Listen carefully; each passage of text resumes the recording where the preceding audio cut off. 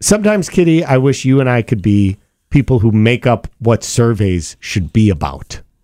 Because we could do that. Could we get paid for that? Sure. Because it seems like I don't know. There's a lot of just random ones that come out, and our producer, Don Orlando, was just sharing one with me. It's a survey of the top mishaps of modern life. So, how do we define a mishap? Well, here's what they say. Accidentally working in radio? Yeah, exactly. Mistakes often become clear after we make the embarrassing error. So, like, here were some of the things. Like, whoops, I shrunk my clothes in the laundry. Okay. Okay. Forgetting a meal on the stove. People attempting to unlock a car that didn't belong to them. I've definitely done that. Have you? Have you stood in front of a car? Because I recognize mine by all the dents. Oh, good point.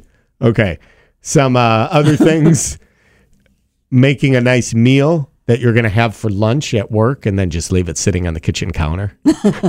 I've left my breakfast in the microwave. I've heated it up How to do you bring do it that? and eat it okay. on the way. But then I'm halfway to work and I realize I don't have it. Yeah. Where is my egg sandwich? Oh. Do you read books in the tub? No. Okay.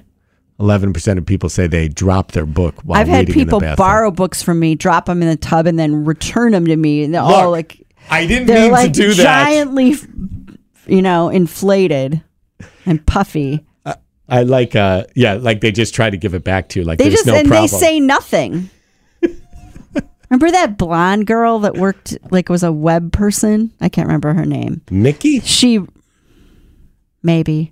ruined my Hunger Games book. Really? Mm-hmm. And didn't say anything about it? No, here it is. Terrible.